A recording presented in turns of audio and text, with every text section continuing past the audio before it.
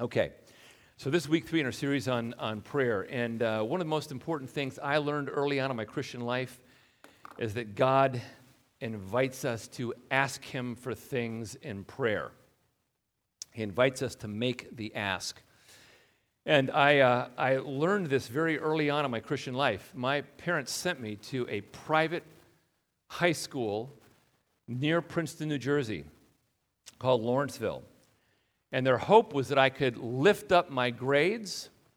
And my dad went to Princeton, my uncle went to Princeton, my grandfather went to Princeton, his uncle went to Princeton. My dad never said, you got to go to that school, but I was sent to a school 5 miles away from Princeton. And that was the expectation, I think. I did not want to be there, to be honest with you. I did not want to be at that school. And I realized as a new believer that I had to make the best of my time at this school. As a new believer, I was pretty passionate about my faith. I was totally unafraid to talk to people about Christ. And I scoured that school for months trying to find just one believer that I could have contact with. I couldn't find one. I went to the chaplain of the school. Big mistake. He tried to dissuade me from being a warmly devoted follower of Jesus. He tried to dissuade me from it. He was the chaplain of the school. And so I discovered that there was a Bible study in Princeton, New Jersey. One problem was I was not allowed off campus at night. So I went to my housemaster with a request, and I knew it was a lost cause. I said, Mr. Porter, will you please allow me to attend a Bible study in Princeton, New Jersey? And with his half-moon glasses, he said, most irregular, Mr. McIlvaine, most irregular. I was 16 years old. He's calling me Mr. McIlvaine. Here's a picture of Mr. Porter. So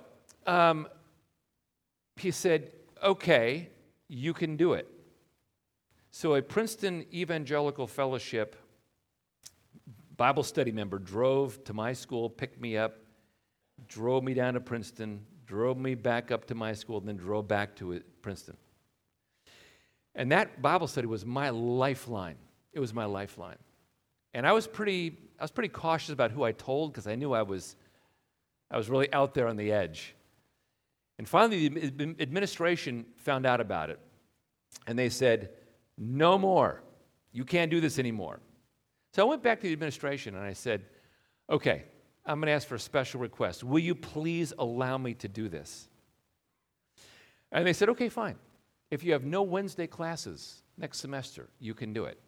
Well, that's like saying if the sun doesn't come up, you can do it.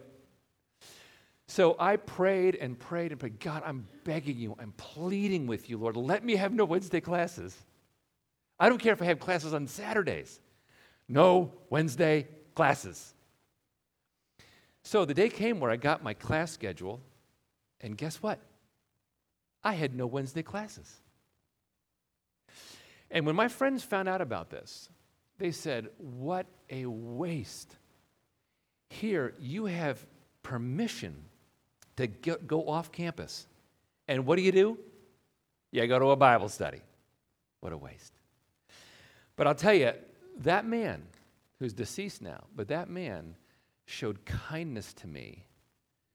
And that kindness, I'm convinced, was kindness that came about through my asking God, Lord, I've got to have some lifeline to you while I'm at this school.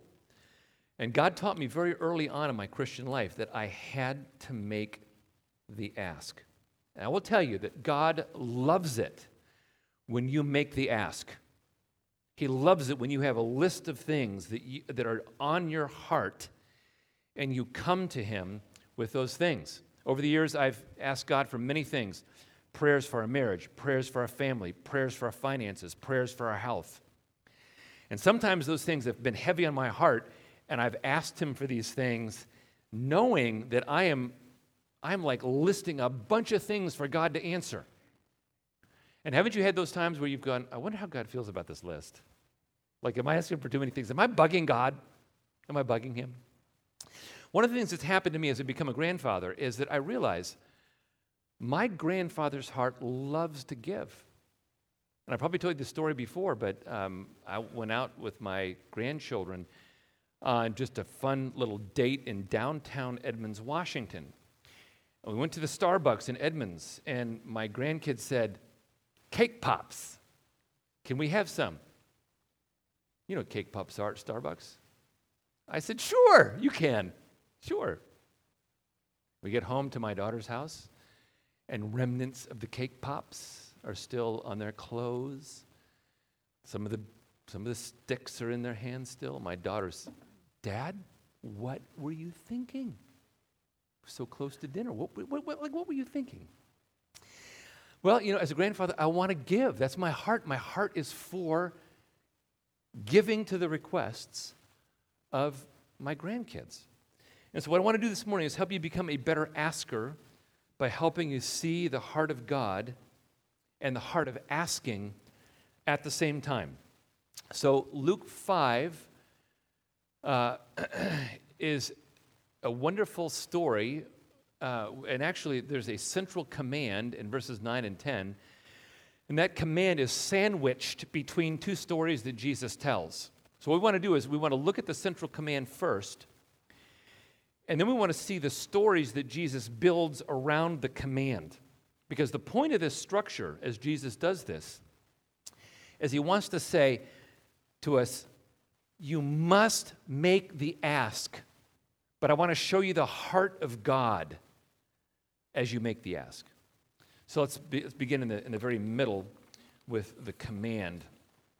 And here's Luke 11, 9, and 10. We get three commands in this verse, and all center on one idea, making the ask. Here are the commands. I tell you, ask and it will be given to you. Seek and you will find. Knock and it will be opened to you. For everyone who asks receives, the one who seeks finds, and the one who knocks it shall be opened. Now you remember that Jesus has been teaching his disciples on prayer because Jesus was praying at a certain place, and his disciples were patiently waiting for him to finish the prayer. When he's done, he says, they say, "Lord, can you teach us how to pray?" I mean, John taught his disciples how to pray. They were pretty blown away hearing Jesus pray to the Father. "Lord, will you teach us how to pray?" And so what Jesus does is he teaches the Luke version of the Lord's Prayer. And the Luke version of the Lord's Prayer makes us something very clear about prayer. He's talking about the basic ABCs of prayer. And we know that because there is one God in Luke 11, 1 through 4, that version of the Lord's Prayer. There are two affirmations, one for God's name, then one for God's kingdom. And there are three requests: daily needs, forgiveness, and protection. 1, 2, 3, ABC. These are the basic fundamentals of prayer. And Jesus intended that the Lord's Prayer be a skeleton prayer, a model prayer, a prayer that you can pray a line and expand on it, the next line and expand on it, the next line and expand on it. It's basic, fundamental prayer. But notice that part 3 of that prayer are requests. You're making the ask. And so like all of us, the disciples are thinking, okay, so how far can I push the asking thing? And what's God thinking about me when I make the ask?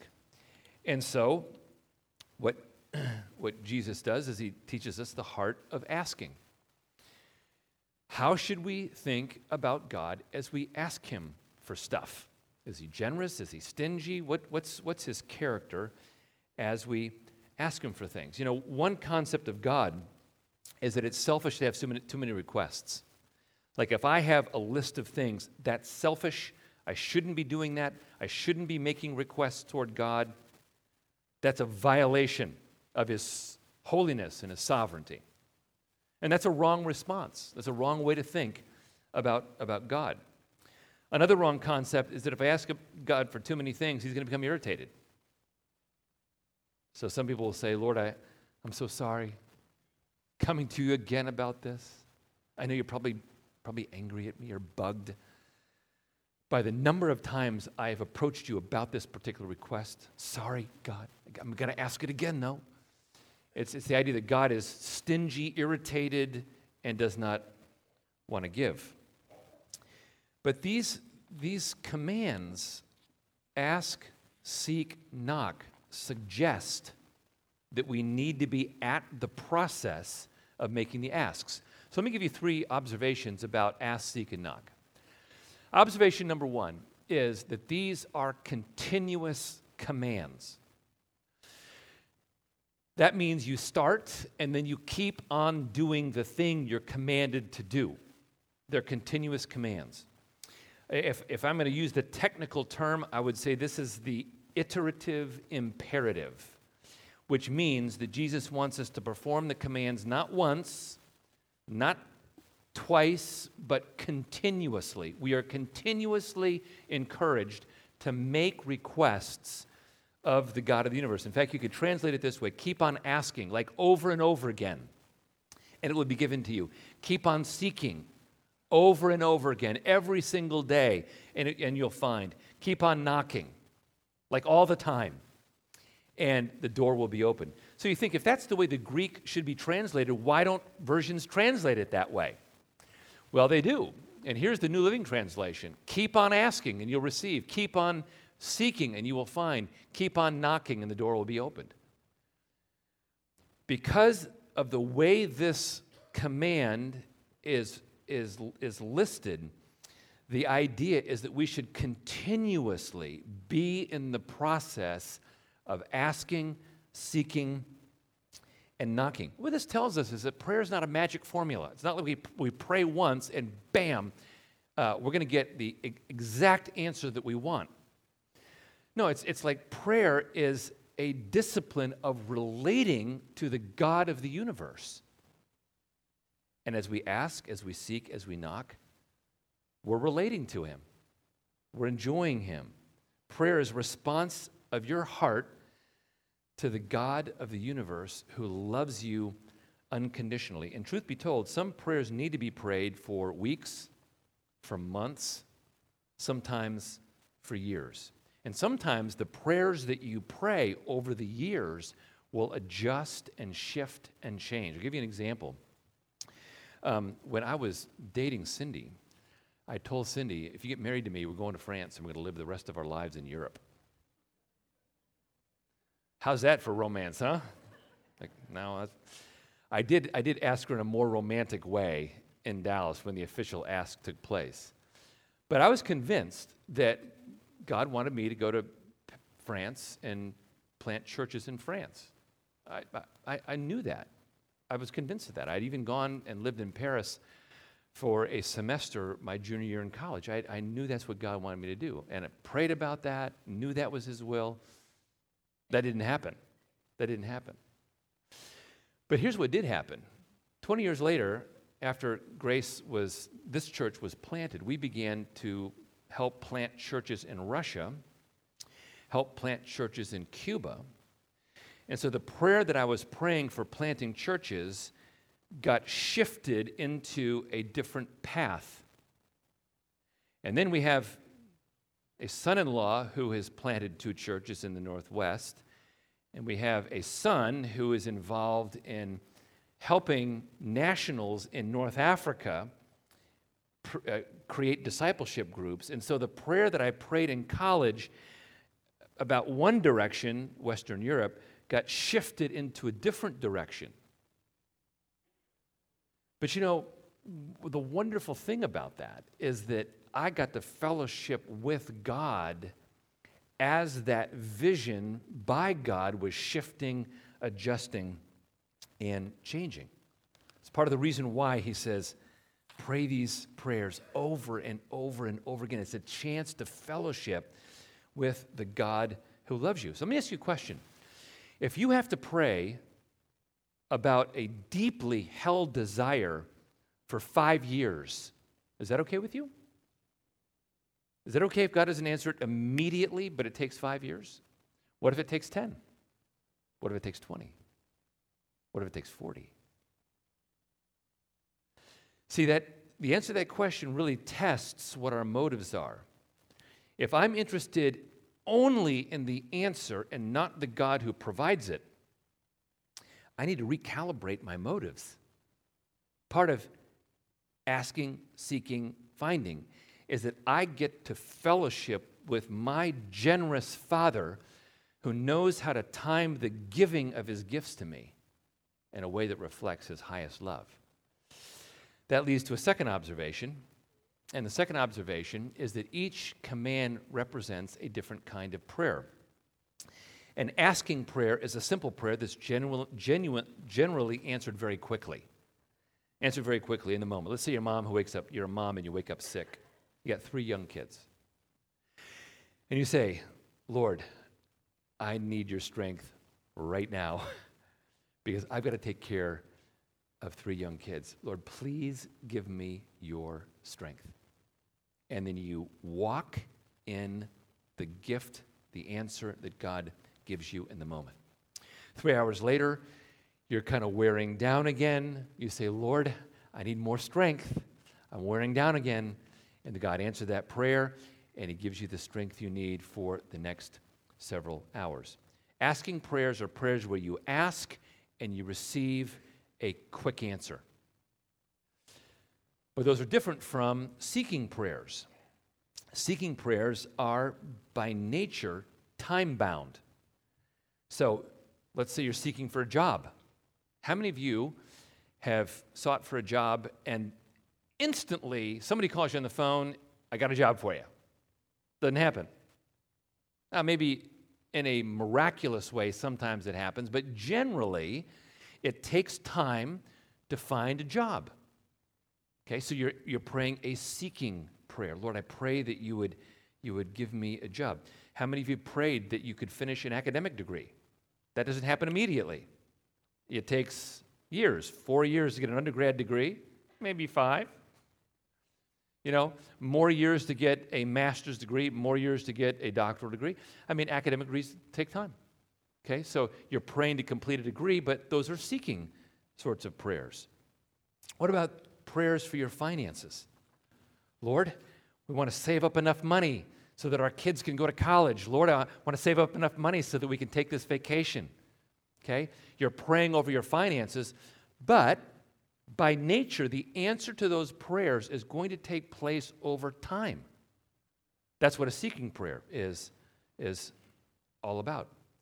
Remember, my formative years of my Christian life took place at that school in New Jersey.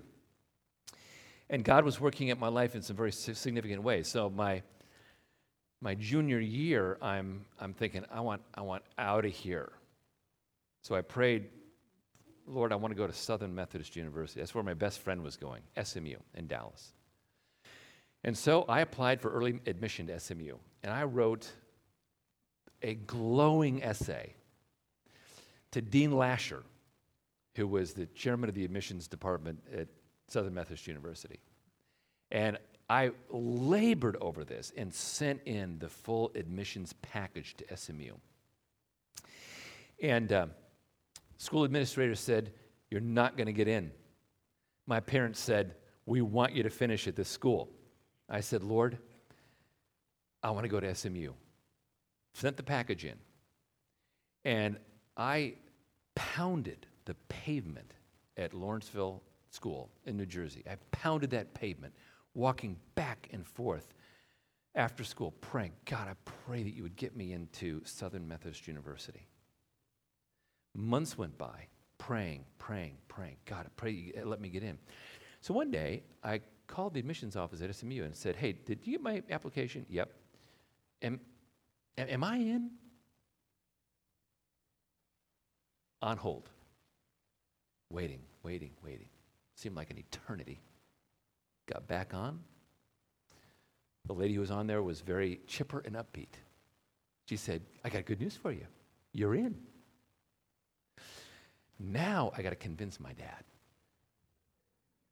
Dad, guess what? I got accepted at SMU. And my dad was skeptical. He was skeptical. So, in God's sovereignty, he goes on a business trip down to Dallas, and he talks to a colleague, and he says, my son got accepted into SMU. Is that an okay university? Never heard of it before. He said, are you kidding me? Your son got into SMU? That's amazing. My son applied and didn't get in. My dad said, Rod, you can go. But those were seeking prayers. Those were seeking prayers. And I had no resources to accomplish what I wanted, what was in my heart. I had no resources. I had an administration of that school. It's not going to happen. I had SMU, and I was asking for special dispensation to get in early. I had no resources to get what I wanted. But God taught me, make the ask. Okay, seek me. And that was a paradigm for me, a paradigm-shifting thing for me early on in my Christian life. Okay, knocking is another form of prayer. Knocking implies a process. You don't knock just once. Person opens the door. It's like sometimes you got to knock a bunch of different times. A knocking prayer is when a door of opportunity is closed and there may be little or no hope for a positive answer. Let me clarify something that people have found confusing. In Jesus' illustration, he's not telling us to knock on heaven's door as if God is reluctant to open. I often think about Wizard of Oz, where Dorothy's pounding on the door to Oz. That guy opens the door, It's not like that. The door is closed on earth, and God in heaven has to be the one to open that door. Now, seeking prayers and knocking prayers are similar in that both take time. But knocking prayers occur when there is a clear, closed door, and you are asking that God would open that door. So these are three different kinds of prayers. Now, here's the third observation, and this third observation doesn't really come from the text itself, but from the application of this text to life. These prayers often work together. So in your prayer life, as you're asking, you're also seeking and you're also knocking, but you're realizing I've got like a portfolio of prayers that I can pray for the different needs that I have in my life. So my observation is this. All great men and women have had to persevere in prayer, where they had to mix up these three prayers. And in my, 35 years of ministry, what I've noticed is that everybody has a jagged, rough area of their life that is painful. It feels rough, jagged, painful. Where you feel like maybe you're not smart enough, or you're not pretty enough, or you're not qualified enough, or you're not athletic enough, or well-read enough, et cetera, et cetera. You feel like there's some lack. And you feel like, I got to pray through this feeling of lack that I have in order to move into the next season of life. Everybody has that. I talked to one person, Christian woman, who was very accomplished and affluent in her job, but her marriage was cool and aloof. Couldn't connect with her husband. See, there was this sense of a painful problem in her life. I've talked to other people who have got a great family situation, but their career just can't seem to get off the starting blocks. Or another who rises pretty quickly up the corporate ladder and realizes, I don't like doing this. I don't like doing this. And what everybody has told me who's faced this frustrating situation is that they've had to combine these three prayers as they prayed their way through a painful situation in their life. It's like God says, I'm giving you a portfolio of prayers. Sometimes you need to ask. Sometimes you need to seek. Sometimes you need to knock. But it's important to know what kind of prayer you're praying as you go about praying that prayer. Mix them up. Use the portfolio really well. The key is that you become a very healthy and robust asker, because God wants you to keep on asking Him for stuff. Now that leads us to the pictures that are around these commands. The command is to ask. Okay, so how do we think about God as we make this ask? Well, the first encouragement comes from verses 5 through 8, and we have to visualize God as being a faithful friend. So here's the story. Rather than reading it, let me tell you the story. Imagine you live back in Jesus' day and you're traveling around. There's no hotel chains. There's no fast food restaurants with all-you-can-eat ribs. If you were traveling, you depended upon the hospitality of the people, the strangers, that you would encounter on your journey. And so these laws of sacrificial hospitality emerged in the ancient world, where if you were a host in a home, you were obligated by these laws to take people in, to provide for them for 3 days, and then to send them off on their way with some food. Okay, we don't have that in our culture. They had that in our culture. So back to the story. Imagine one night, it's 11 p.m., the lights are out, your kids are in bed, you got a big day tomorrow, you just descended into a deep sleep, and somebody knocks on your door with bleary eyes. You ask behind the closed door, "Who is it?" And the answer comes like this: "Hey, Mike, it's Joe from next door. I got a real problem. Guests have come into my house. I don't have any food. I'm super embarrassed about this. Can you lend me 3 loaves of bread?" Now, I hope you can see this in the screens. Here is a big wooden door on what would have been an ancient house in the ancient world. And what you need to know about these doors was they had very complex locking mechanisms that meant if you were to unlock the door, you'd make a big lot of noise and probably wake everybody up. Okay? So, the guy who's the host is irritable and cranky, and he says, "Joe, are you kidding me? You're waking me up this late. My kids are asleep. The animals in my house are asleep." A lot of the cows and sheep were in the house with him in the ancient world. Let's wait till tomorrow. I don't want to open up the door tonight and wake everybody up. Let's just wait until tomorrow. I can identify with that. We've taken on our son and daughter-in-law's dog for a year. And there have been times where I've thought, I am not going to get out of bed right now because I don't want the dogs to get up and be crazy. Multiply that times 30, and you get the idea about this story. But Joe from next door is not going to be deterred. He keeps knocking. He keeps asking, keeps seeking your help. And now Jesus breaks into the story in verse 8, and he says, "I tell you, even though he will not get up and give him anything because he's his friend, yet because of his perseverance, he will get up and give him as much as he needs." I love it that Jesus does this because he's going to take this negative example and use it as a positive story about God. But notice the word he uses, perseverance. That word perseverance means shameless stubbornness. This guy's being shamelessly stubborn. He keeps knocking, saying, "Joe, the guests are here. I need 3 loaves of bread. Come on, please." "No, the kids are asleep." "No, Joe, come on, please, I need the bread. I need the bread." Jesus is saying that kind of perseverance is like shameless stubbornness. It's incessant perseverance.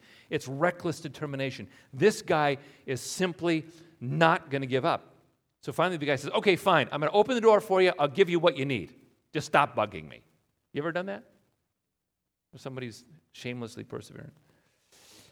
The neighbor responded not to the friendship, but to being bugged. Okay? And Jesus' point is a lesson by contrast. God is not like that begrudging friend. We visualize him that way sometimes. He's not like that. God is the opposite. He is super generous and he's ready to give. And so it's okay if in our humanity we want to be shamelessly stubborn in the prayers that we pray. That's okay, with one caveat. And the one caveat is it's important that we remember God is holy, that he is our Abba Father. and that he's high and majestic and good. It's important that we do that. But having said that, it's also important that we make our ask visualizing God as being a faithful friend. So I'm convinced Jesus used a radical word so that we would be freed up to pray consistently, to pray repetitively about those important things that are on our heart. Now, something happens in your soul when you start doing this. Your prayers create a story of adventure in your life, and the storyline of the adventure goes like this. You may be in the process of prayer. You're praying repetitively, and as you pray, sometimes God dramatically provides for you. It's wonderful when that happens. There was a time when Cindy and I were living in California, and the realtor called us and said, we need to do a major repair on your house in Dallas. It's going to cost about $3,000. We were planning a church in Los Angeles. We didn't have that. And I can remember thinking, all right, Lord, we're desperate for you. And we received a check for $3,000 that allowed us to do that. Well, that created a story of adventure for us. That was a wonderful story of adventure. When you persistently pray, you are crafting a story of God's faithfulness in your life. So let me encourage you to do something. My encourage you is to keep a list of the things that are on your heart. Keep an asking list. I would encourage you to make it more than one thing. I would encourage you to make it less than a dozen things. Keep a list. Lord, these are the things that I really, really want in my life right now. And begin to pray about those. Maybe you might ask God to refine your wants, to refine your needs. But start praying about those things. And look at your prayer through that list as you being on an adventure with God in which God, your generous friend, is seeking to provide. Remember, look what he says. Because of his persistence, he will get up and give him, what is it, just a little? A tiny amount? A fraction of what he wanted? As much as he needs. The idea there in the parable is that God wants to give and that he's generous. So my encouragement to you is to keep a list and visualize God as your faithful friend who wants to give. Now here's the second encouragement. Remember, we got the central commands in verses 9 and 10. It's sandwiched around two stories. The story number one is about a faithful friend. Now we go to God being a faithful father. And notice what Jesus is doing. He's going from friend to father, going from one level of commitment now to a higher level of commitment. He wants to ramp up our view of God, not just a faithful friend. He is like a faithful father. So, verses 11 and 12. What father among you, if his son asks for a fish, will instead give him a serpent? Or if he asks for an egg, will give him a scorpion? Wow. In this parable, he's saying it's possible for us to go from seeing God as a reluctant friend to seeing him as a generous father. So imagine this. We're back in first century Israel. A father and his son are working out in the fields. Boys who are 7, 8, 9 started doing that. And the son is ravenously hungry. And he's saying, Dad, can I please have something to eat?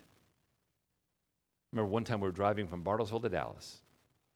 My son Caleb is in the seat next to me. He's about, maybe 10 years old. And he was cranky. He was upset. He was angry. He said, Dad, I need something to eat. Will you please give me something to eat? I said, no, just wait until we get to Texas.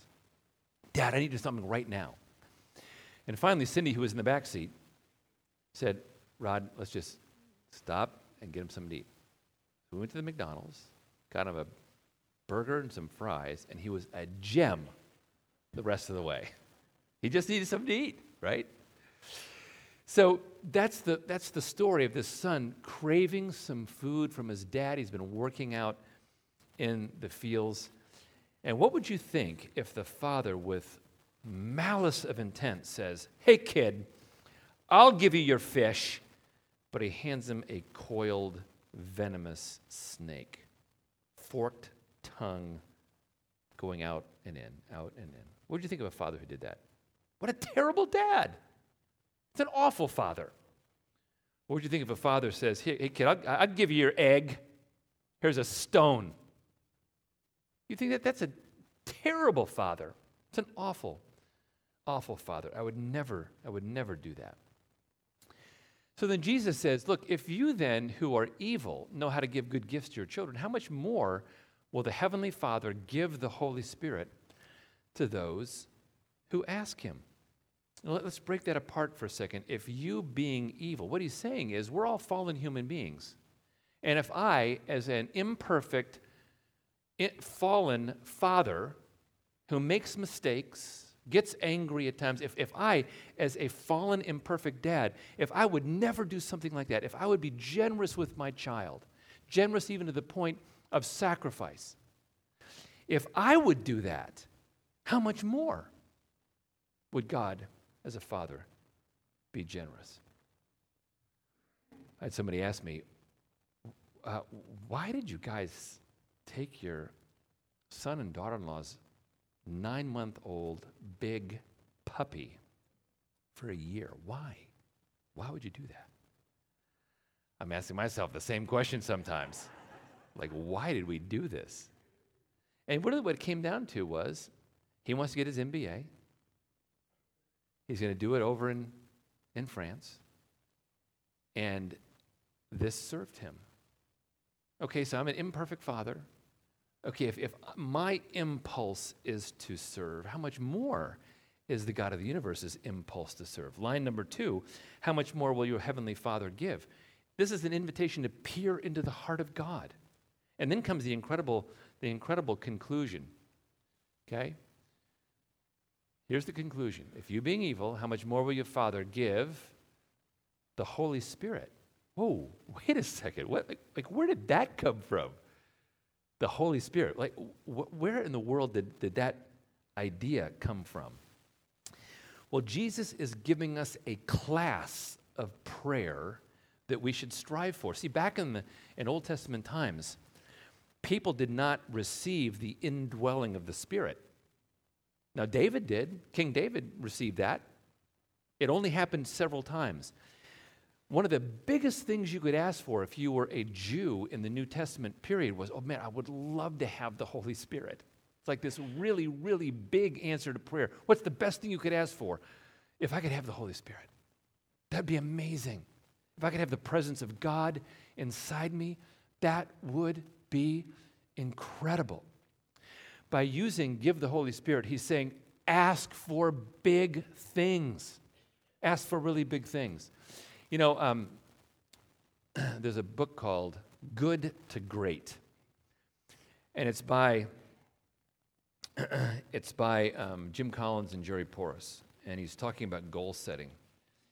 And he says, you know, good companies establish BHAGs, big, hairy, audacious goals. It's a great term. Big, hairy, audacious goals. And the Boeing 747 in 1967 was a BHAG. Nobody thought you could build a Boeing 747. They thought it was aerodynamically impossible. But they bet everything on the fact that this would be the plane of the future, the Boeing 747. BHAG. What Jesus is asking us to do here is to pray a BHAP, a big, hairy, audacious prayer. And the idea is we should ask for something so incredibly big that only God could do it. And in this case, back in the first century, it was the Holy Spirit. Man, if I could encounter the infilling of the Holy Spirit, that would be absolutely incredible. But notice that he's also referring to praying for the fullness of the presence of God in our life as well.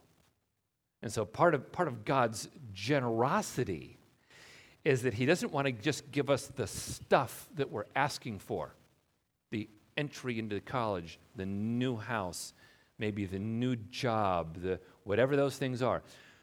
What he really wants us to be asking for is a deeper encounter with him as a person. And if you can get to the place in your prayer life where you're asking, you're seeking, you're knocking, God, you're a faithful friend, I know that you're going to give.